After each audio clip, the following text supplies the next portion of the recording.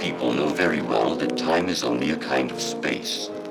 We can move forward and backward in time, just as we can move forward and backward in space. To prove this theory, I invented a machine to travel through time.